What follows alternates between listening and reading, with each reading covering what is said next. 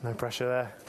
Good to see all of you, and Happy New Year. I think it's okay to say Happy New Year, isn't it still? 12th of January, you can get away with Happy New Year. Happy New Year. And if you're new amongst us, or it's your first time, thank you for coming. Really glad that you're here. You might be just looking into church full stop at the beginning of a new year or a new decade. And we are super glad that you're here with us. As Jason mentioned, we are kicking off a week of prayer and fasting, as Casey mentioned, ever so helpfully just then. Let me just tell you how that's going to look. So a little bit of kind of not just housekeeping, a bit of envisioning housekeeping, I trust. We've done this now for about 5 years. Twice a year, we take time out to really press into God in quite a unique way in prayer and in fasting. And what we try and do, if the next slide could come up, is just have a little bit of a focus to help us in our prayers each day. And what we now do out since before Christmas is we kind of administer this through life groups. So podcasts are a bit of a popular theme amongst our church now. So each morning, if you're in a life group, you will get a little podcast from somebody in that life group helping you to pray along those lines. Something prophetic, a reflection, something from Scripture, perhaps. And they are really, really helpful. Really helpful. Just little prompts, 4, 5, 6 minutes to help us how to pray. If you're not in a life group, this is a great chance to do so, not least for this week, but also for this year. Life groups really for us at Kings are the heart of where community is found. So if you'd like to get involved in this, and if you don't now, I think you will do by the end of this message, then I would love you to go and speak to our hospitality team at the Connect desk afterwards. They can connect you in with different life groups, where they meet, with whom they meet. You can get onto the right WhatsApp group, and you can get those little reflections into your inbox first thing on Monday morning. Monday is about centering ourselves on God, just asking Him to help us, to bless us, to center us on Him for the week. We're not going to pray for anything as such, just going to look to Him. Tuesday, you and your family, and then Tuesday evening, what we do every week of prayer and fasting, and once, twice, and 3 times a term, as we gather together here up in the gallery to encounter.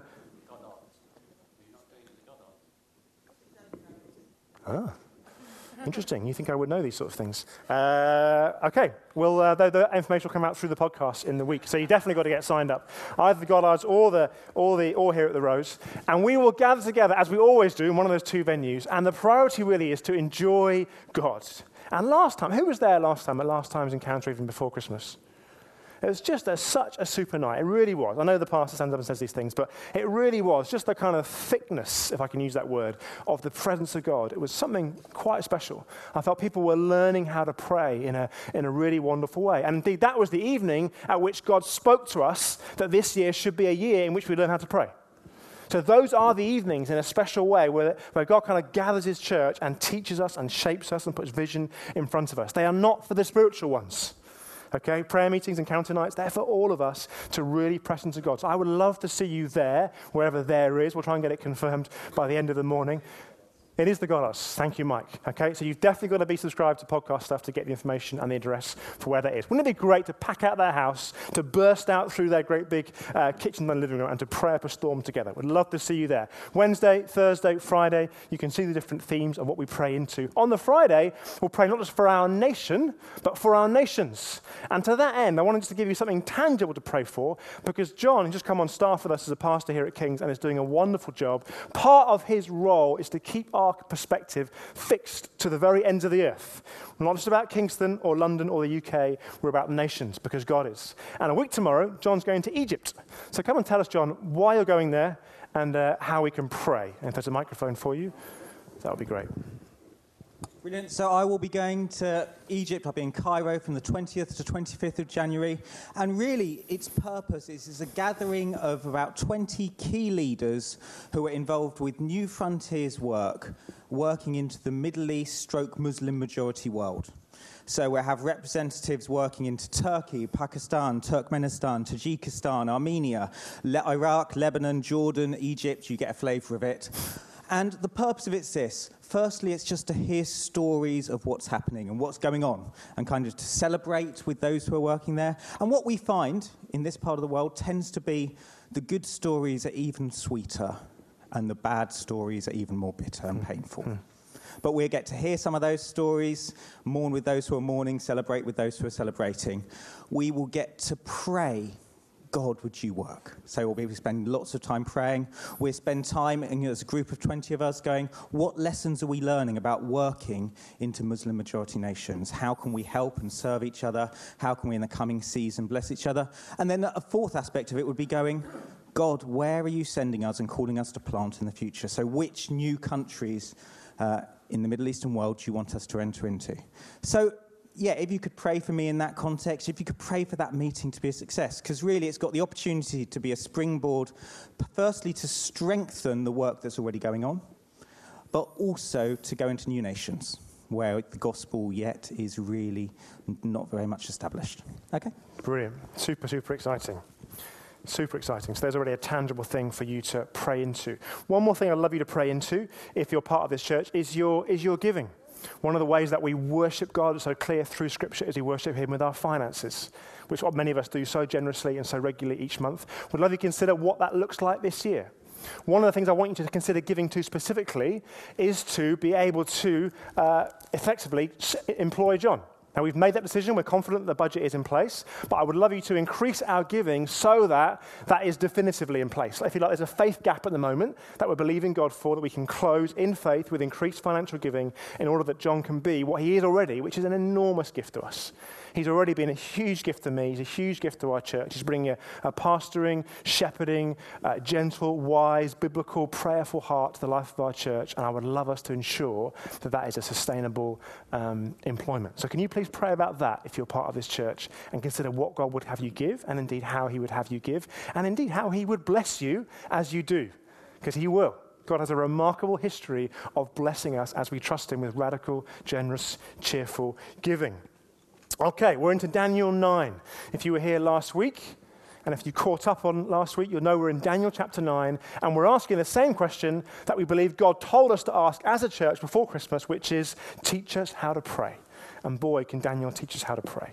And so we're in Daniel chapter 9 and verse 1. And again, if you're a part of this church or you're just considering being a part of this church, we'd love you to catch up on last week if you haven't already, because it's very much one message spread across 2 Sundays. Okay, so please catch up on last Sunday, because it's quite a formative message for us, setting the vision, the focus for us to learn how to pray audaciously in 2020 and indeed in this decade. So do please catch up. Okay. Chapter 9, verse 1, 538 BC, the Babylonians have just been overtaken by the Medo-Persians. Daniel, after 70 years, is asking, well, what on earth is going to happen next? Verse 1, I'm going to read the whole passage to verse 23, so stick with me. In the first year of Darius, the son of Ahasuerus, by descent a Mede, who was made king over the realm of the Chaldeans, in the first year of his reign, I, Daniel, perceived in the books the number of years that according to the word of the Lord to Jeremiah the prophet must pass before the end of the desolations of Jerusalem, namely 70 years. In other words, a crisis drove Daniel to the Bible. That was point 1 last week. How do we learn how to pray this year? We learn to pray biblically. Daniel goes to the book of Jeremiah, and it forms how he's about to pray. Verse 3, then I turned my face to the Lord God, seeking him by prayer and pleas for mercy with fasting and sackcloth and ashes. Point 2 was we pray regularly. Daniel prays immediately. Why? Because we know from chapter 6 and verse 10, he prays 3 times a day. He's got a habit of regular prayer over 70 years. And so when crisis comes, he goes to Scripture, not Twitter. And Scripture drives him to pray, and to pray regularly. And he prays like this. And boy, does he pray. I prayed to the Lord my God and made confession, saying, O Lord, the great and awesome God, who keeps covenant and steadfast love with those who love him and keep his commandments. We have sinned and done wrong and acted wickedly and rebelled, turning aside from your commandments and rules. We have not listened to your servants, the prophets, who spoke in your name to our kings, our princes, and our fathers, and to all the people of the land. I didn't read all of this passage last week, but I'm going to read all of it this week. And he continues in this same vein. To you, O Lord, belongs righteousness, but to us open shame. As at this day, to the men of Judah, to the inhabitants of Jerusalem, and to all Israel, those who are near and those who are far away, in all the lands to which you have driven them because of the treachery that they had committed against you. To us, O Lord, belongs open shame. To our kings, to our princes, and to our fathers, because we have sinned against you. To the Lord our God belong mercy and forgiveness, For we have rebelled against him and have not obeyed the voice of the Lord our God by walking in his laws, which he set before us by his servants, the prophets. All Israel has transgressed your law and turned aside, refusing to obey your voice. And the curse and oath that are written in the law of Moses, the servant of God, have been poured out upon us because we have sinned against him. He has confirmed his words, which he spoke against us and against our rulers, who ruled us, by bringing upon us a great calamity. For under the whole heaven there has not been done anything like what has been done against Jerusalem. He's referring to the events of 70 years ago when Israel was exiled from Jerusalem and has been in judgment ever since. Verse 13, as it is written in the law of Moses, all this calamity has come upon us, yet we have not entreated the favor of the Lord our God, turning from our iniquities and gaining insight by your truth. Therefore, the Lord has kept ready the calamity and has brought it upon us. For the Lord our God is righteous in all the works that he has done, and we haven't obeyed his voice. And now, O Lord our God, you who brought your people out of the land of Egypt with a mighty hand and have made a name for yourself, as at this day we have sinned, we have done wickedly. You getting the point? O Lord, according to all your righteous acts, let your anger and your wrath turn away from your city Jerusalem, your holy hill, because for our sins and for the iniquities of our fathers, Jerusalem and your people have become a byword among all who are around us. So he prays biblically. He prays regularly. And as we're about to see, he's just prayed repentantly. And now he's about to pray audaciously, as we said last week. Now, therefore, O our God, listen to the prayer of your servant and to his pleas for mercy. And for your own sake, O Lord, make your face to shine upon your sanctuary, which is desolate. O my God, incline your ear and hear.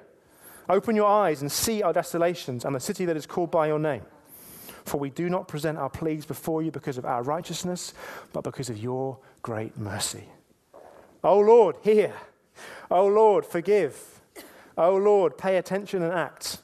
Delay not for your own sake, O my God, because your city and your people are called by your name. That's how to pray. While I was speaking and praying, confessing my sin and the sin of my people Israel, and presenting my plea before the Lord my God for the holy hill of my God, while I was speaking in prayer, the man / angel, Gabriel, whom I had seen in the vision at the first, came to me in swift flight at the time of the evening sacrifice. He made me understand, speaking with me and saying, O Daniel, I have now come out to give you insight and understanding. At the beginning of your pleas for mercy, a word went out, and I have come to tell it to you, for you are greatly loved. Therefore, consider the word and understand the vision. So Daniel prays biblically and regularly and audaciously. And it's our heart, as we were talking about this more on Thursday evening as an eldership team, that we as a church would learn how to pray like this. That in simple terms, we would enjoy the gift of prayer more joyfully and wield the weapon of prayer more effectively. That is our heart and desire for this year. And God answers Daniel spectacularly. Extraordinarily, Darius or Cyrus, this new Medo-Persian king, decides to let the people of Israel go back to their homeland and actually supports them in doing so. God answers as he said he would, but also because Daniel prayed that he would. That's really important to see. Daniel prays God's word back to God, and God does what in some extraordinary way he would only have done because of the prayers of someone like Daniel. So he prays biblically, he prays regularly, and he prays audaciously. And also, as you could not have missed there, surely, he prays repentantly. He prays repentantly. I touched on it very briefly last week, but I want to look more closely just at that one thing this morning, what it is to pray repentantly, this middle section particularly of Daniel's prayer, at which you all go, whoopee! So glad I came to church this morning. Now, Christian repentance has two forms, doesn't it? One form is the one maybe we know more about, certainly if we are a Christian. And that is, it's the way in which we come into the family of God. So one form of repentance is that is how we step through the doorway, if you like, into the family of God. It's like a two-doored doorway. And on one of the sides is repentance, and on one of the sides is faith. And faith says, I believe that Jesus died for me and rose for me. I put my trust in who he is and what he's done and how much he loves me. The other half of the door says, I'm grieved and I'm sorry for where I've turned from you, God, rebelled against you, God, harmed others. We open those two doorways of repentance and faith, and we step into the family of God.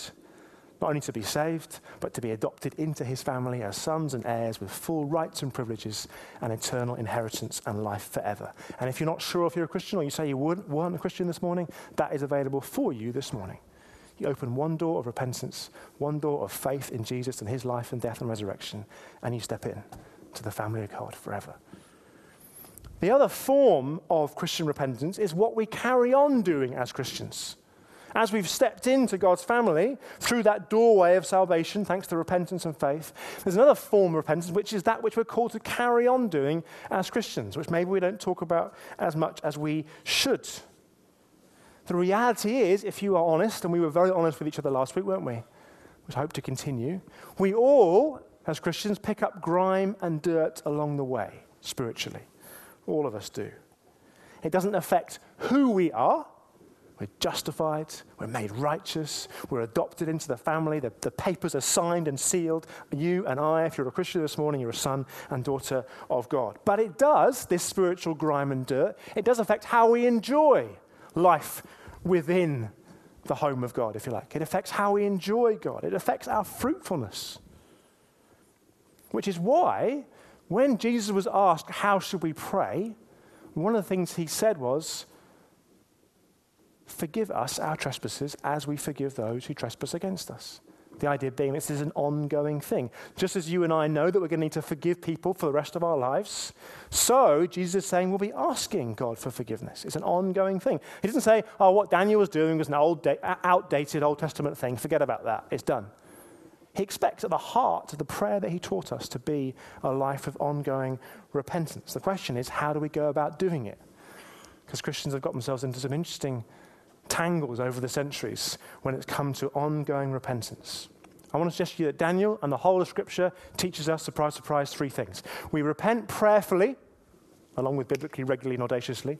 We repent prayerfully like this, always securely, always honestly, and sometimes corporately. Always securely, always honestly, and sometimes corporately. And if you haven't guessed it already, this is going to be an opportunity for all of us to apply this and to let God speak to us this morning. Scripture says it's the kindness of God that leads us to repentance. Kindness.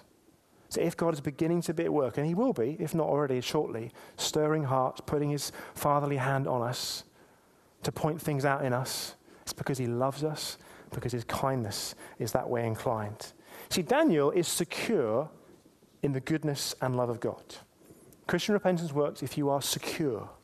Look how Daniel started praying, verse 4. He didn't come in and say, oh Lord, me and my people, we're such wretched people. The first thing he said was, oh Lord, the great and awesome God who keeps covenant and steadfast love with those who love him and keep his commandments. That's how you want to start praying. He doesn't come in looking at himself. He comes in and he worships. Oh God, you are amazing. You're faithful. You love me. He grounds himself, he secures himself in the goodness and the grace and the faithfulness and the consistency and the love of God. Doesn't start by repenting. Verse 7, he says, to you, O Lord, belongs righteousness. Verse 11, to the Lord our God belongs mercy and forgiveness. He knows God, in simple terms. That's why our broader vision is to know God, be known and loved in the family of God, and to make God known. If you know God like Daniel, you can come to him in repentance like Daniel, completely secure. Jump to the end of the passage when this extraordinary moment comes and the angel Gabriel appears to Daniel. Now, let's be honest here. If I was praying these kinds of prayers, God, would you basically come in and would you cause a world-changing event to mobilize your people? The kind of prayers that Rachel was referring to about Australians praying for fires to change. If I was praying those kinds of big, audacious prayers, and the angel Gabriel came, I think I got a pretty good answer. Because Gabriel comes 2 other times in the Bible to tell people how Jesus is going to save the world. So if Gabriel comes when I finish praying, I'm like, right, we are getting somewhere. What is the plan? How are you going to bust us out of Babylon and get us back to Jerusalem? What's the plan? At least I would be. And what's the first thing Gabriel says to Daniel? God loves you. Isn't that interesting? I'm like, what's the plan? How's it going to work? 70 years? How are we going to get back to Jerusalem? And the first thing God wants to say to Daniel, who's come to him in repentant prayer, is, I love you. That whole prayer is bookended by that. Daniel starts by saying, God, thank you that you love me and you're faithful and you're good. And it's finished by God saying, yeah, I do love you.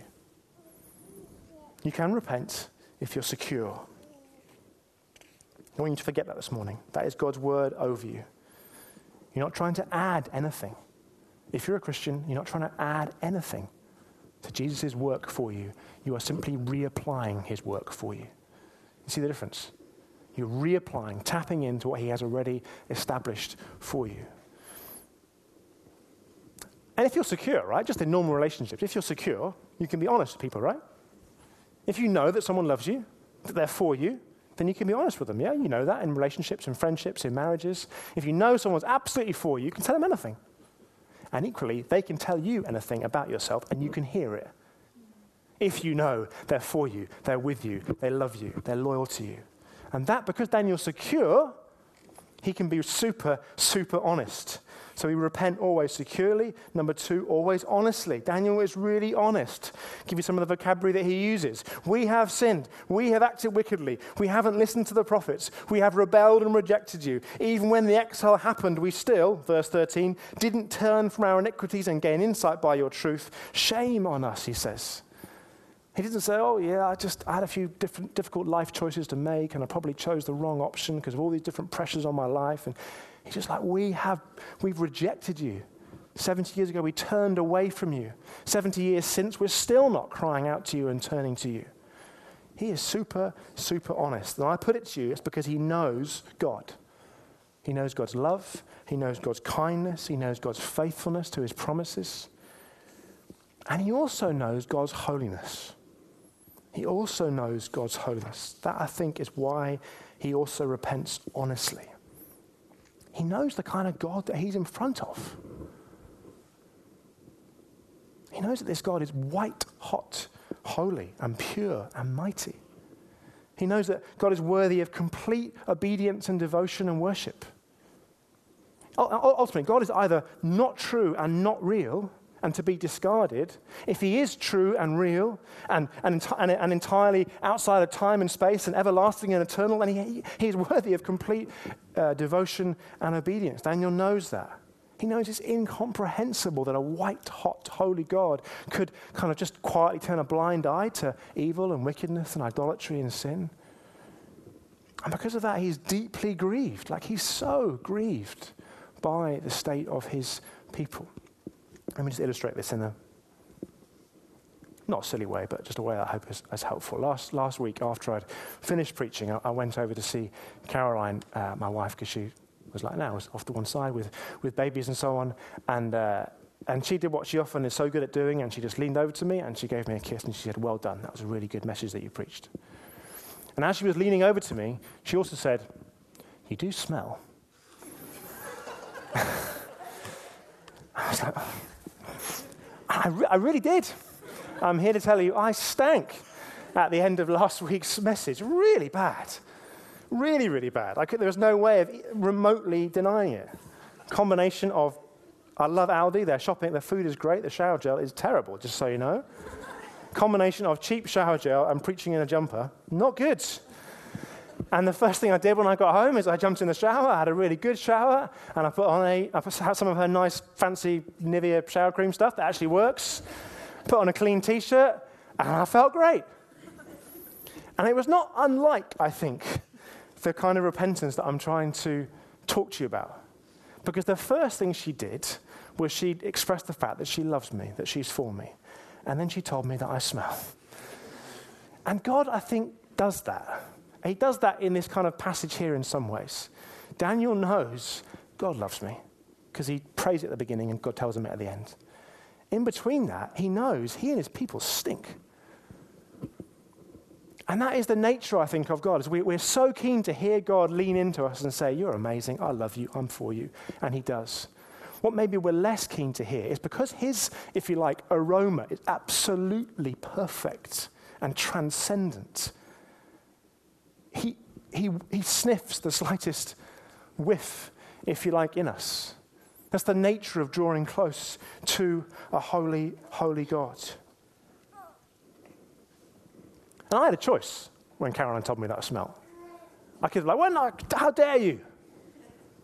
I had a choice. I could be offended. I could try and deny it. I could quickly go and grab some antiperspirant and just spray it on and try and sort of cover up for a bit. See, the analogy could go on for as long as you want. Or I could just be honest and go home and get some shower gel that works and have a proper shower and get clean. It takes a bit of time and effort and humility, but it is so much better. So we have a choice. When God does lean in, as he might be doing this morning, and saying, I love you, that does smell. That aspect of your thinking. That way that you keep giving in to fear or to unbelief, or the casualness with which you use your body, or how you're treating your wife. When God leans in and says, that doesn't smell good, you've got a choice. You've got a choice right now. You can deny, you can be offended, or you can be honest. What is God talking to you about right now? Remember, it's the kindness of God that leads us to repentance. If you're not a Christian here this morning, it is the kindness of God that doesn't just say, you're amazing and you're awesome. That's what our culture says to you. Just believe in yourself more. Inside you, there's a hero waiting to get out. You know that's not true. You know there's brokenness and the capacity, at least, the wickedness inside you. The kindness of God is he tells us who we are, but doesn't leave us there. Draws us to forgiveness and wholeness and change and healing.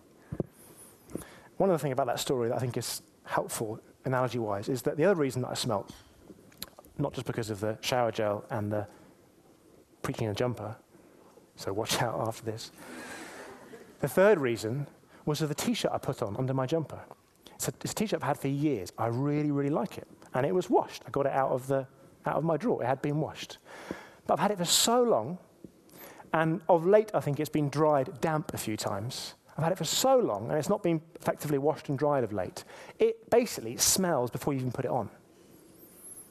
And that actually, I think, without being overly analytical about my own personal hygiene with you, that I think was the core of my issues, was this T-shirt just inherently smelt a bit from the beginning. So if you sweat a bit in it, it's terrible. And it's just, I think, interesting analogy, because I think we do that in the Christian life. We keep putting the same T-shirt back on again sometimes, convincing ourselves that it's washed and clean, and it's not. If we take that T-shirt out, that habit, I mean, it's just part of who I am. It's just the way I think. I look at porn. It's just who I am. So does everybody else. I'm just really harsh with my wife sometimes. It's just how our relationship is. I don't tithe or give money to the church. I haven't got enough. I don't do it. And you put that T-shirt on enough, it just becomes kind of normal and habitual. I haven't forgiven I felt God speak to me this morning about the one thing I thought he did speak to me about. Specifically, was there was somebody who hasn't forgiven their grandmother. That was about as much as I felt God say to me. There's somebody who just hasn't forgiven their grandmother for a long time. And that I'm giving you as something I think God is saying. The other things I think are examples. But we can just keep putting that T-shirt on, convincing ourselves, this is just who I am. That T-shirt's been in the drawer for years. It's just, I put it on, it's me. And God will say to you this morning, no. It's time to get rid of that T-shirt.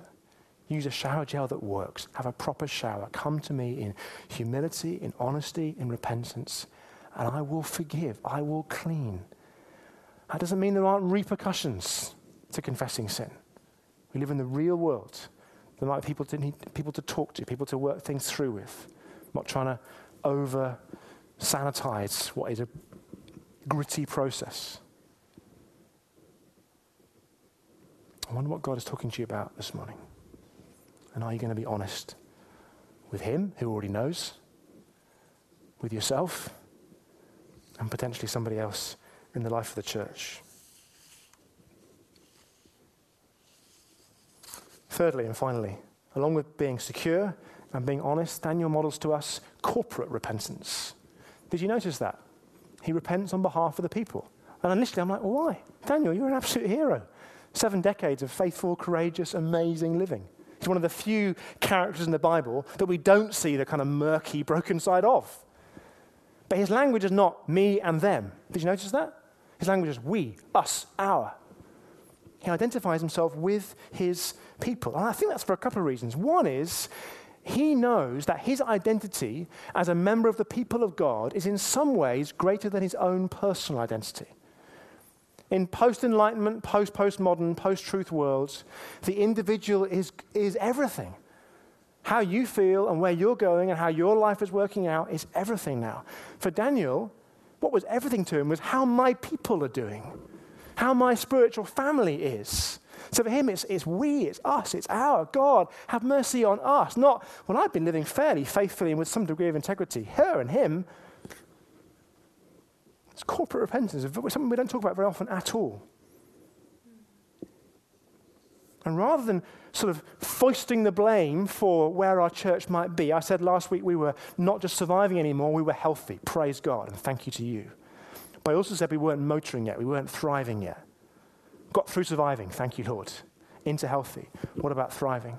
And one of the things we pray for as we learn to pray this year, to pray for thriving, to pray for miracles, to pray for salvation, to pray for growth, to pray for reaching the hearts of brokenness and poverty in our town, in our city, in our nation. One of the things we pray for is we get into thriving and we start to cry out, God, would you do something with us you haven't done yet? And we don't pray, well, with those people in the church that are just a bit lukewarm, God, would you get hold of them? That's not how Daniel prays. He says, God, have mercy on us. Show us, how holy you are. Show us how pure you are. Show us how outrageous it is that we should ever take you casually, given the depths of your holiness and your love. Is that how any of us pray? Well, let's pray like that this week. Let's pray like that on Tuesday. Let's pray for us, for we, for our. And as you do so, some of you say, I want community. That's how you get it. Or at least partly how you get it. When you pray for each other. When you come to those kinds of evenings. And even if you're not used to praying out loud, we work out different ways of praying, individually, privately, out loud, corporately. And we pray with and for each other. And what is fascinating this week is that God is already beginning to answer our prayers, to stir us for something audacious this year. Rachel, who shared so helpfully before, messaged in this week to us as an eldership team with something prophetic that she asked us to consider at that evening, and I think it also has implications today. So this is just, I think, super encouraging that God is already speaking before I was even knowing exactly what I was going to say this morning. And Rachel was led to a passage in Isaiah 40, verses 3-5, which says, prepare the way for the Lord and the highway for our God, and that is where the glory of the Lord will be revealed. Prepare the way for the Lord and the highway for our God. That is where the glory of the Lord will be revealed. And then she was led from that highway, kind of prophetic instinct, I think, and unction around that word highway into Isaiah 35, which says the highways of God are the ways of holiness. The highways of God are the ways of holiness. You put those two things together, what do you have? You have God saying to his church, through preparation and preaching, through the prophetic, I want to lead you onto highways of holiness this year. That's what the highways look like. They're defined by holiness, not by self-expression or individual identity or by getting the type of church I would like. They're defined by a radical pursuit of holiness. And they end up in seeing the glory of God. That's the promise. But that might involve changing highways. Well, we as elders team, we were doing this on Thursday, just praying over it, chewing over it. Let God show us where our hearts need to change. Show us where our highways need to deviate. And we felt also it was for us as a church this morning. And you can see it kind of ties in quite a remarkable way. What highway are you on, and would you describe it as a highway of holiness? Not that it's perfect, but that it's defined by a pursuit of holiness and a seriousness about sin. And where there is a proclivity to gossip and speak ill of each other in the life of the church, God wants to put his finger on that this morning and say, that smells. Doesn't smell good.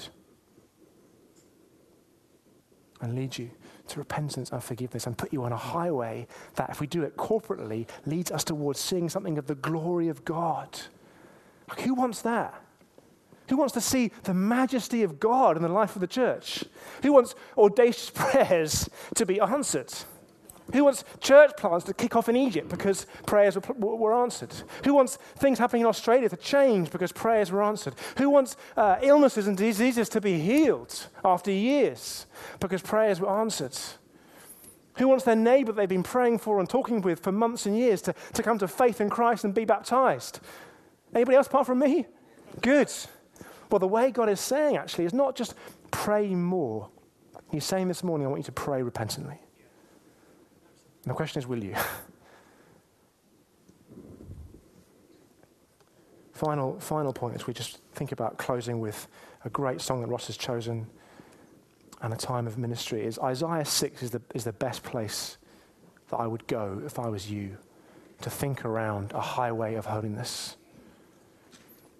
If you don't know that passage, it is profound. It is terrifying. It is otherworldly. And it is beautiful. Isaiah, who like Daniel was a pretty remarkable man of God, sees an image of God, some kind of vision. And he doesn't see a cuddly Father Christmas leaning down to him saying, you're great. He sees this vision of God on a throne which causes him to fall flat on his face and say, in simple terms, please don't kill me, I am so sinful. That's basically what he says. And then he sees these angels, a bit like Gabriel perhaps in Daniel 6, they're called seraphim. And they have 3 pairs of wings. This is Isaiah 6, you read it for yourself. 1 pair covers their feet. And 1 pair of the wings covers their eyes. And what we're told they're singing is, holy, holy, holy is the Lord God Almighty.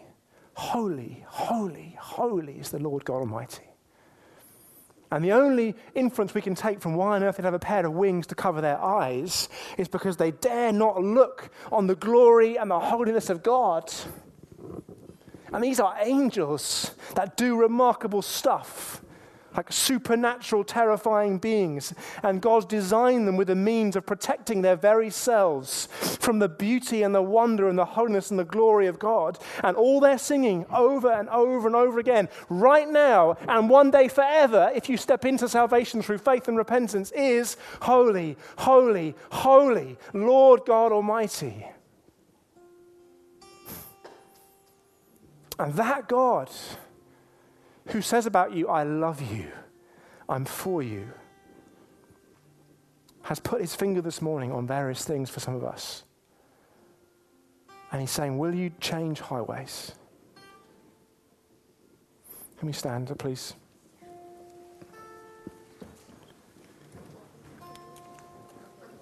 I'm going to pray. We're going to sing. And you can respond as you wish to. Who is prayer coordinating this morning? I'm sorry, I didn't find that out either. Anna and Lynn, thank you. If you could join Jason out here. Anybody else that just feels they'd love to pray for people this morning? Is there a bit of, anybody thinks, I've just got a bit of faith to pray for people, for sickness, for healing? Come and join these guys out the front in a moment. Thank you, Becca. There are different ways to respond. Grab the person next to you. Come and get some prayer here. You can literally change highways by doing some physical walking. That can help ground the response. Lord God, thank you that the first thing you say to Daniel and the last thing you say to Daniel is you are greatly loved. Thank you, that is the good news of Christianity. There is a God and he loves us. He's for us. And he is remarkably holy, white hot. We say this morning, God, holy, holy, holy is the Lord God Almighty, the very thing you've already been saying to us this morning. You're almighty. Holy, holy, holy is the Lord God Almighty. Please help us to respond to you. I pray for faith and humbleness to rise, to be honest. I pray for sin and addiction to be left behind this morning. I pray for lies to be put to one side and truth to be believed. I pray for many to get onto a new highway of holiness. In order, Lord, that your glory might come. We say like Moses, show us your glory. And you're saying, here's the highway to it. So would you help us respond in faith, I pray. We love you, Lord. We want to see your glory. Amen.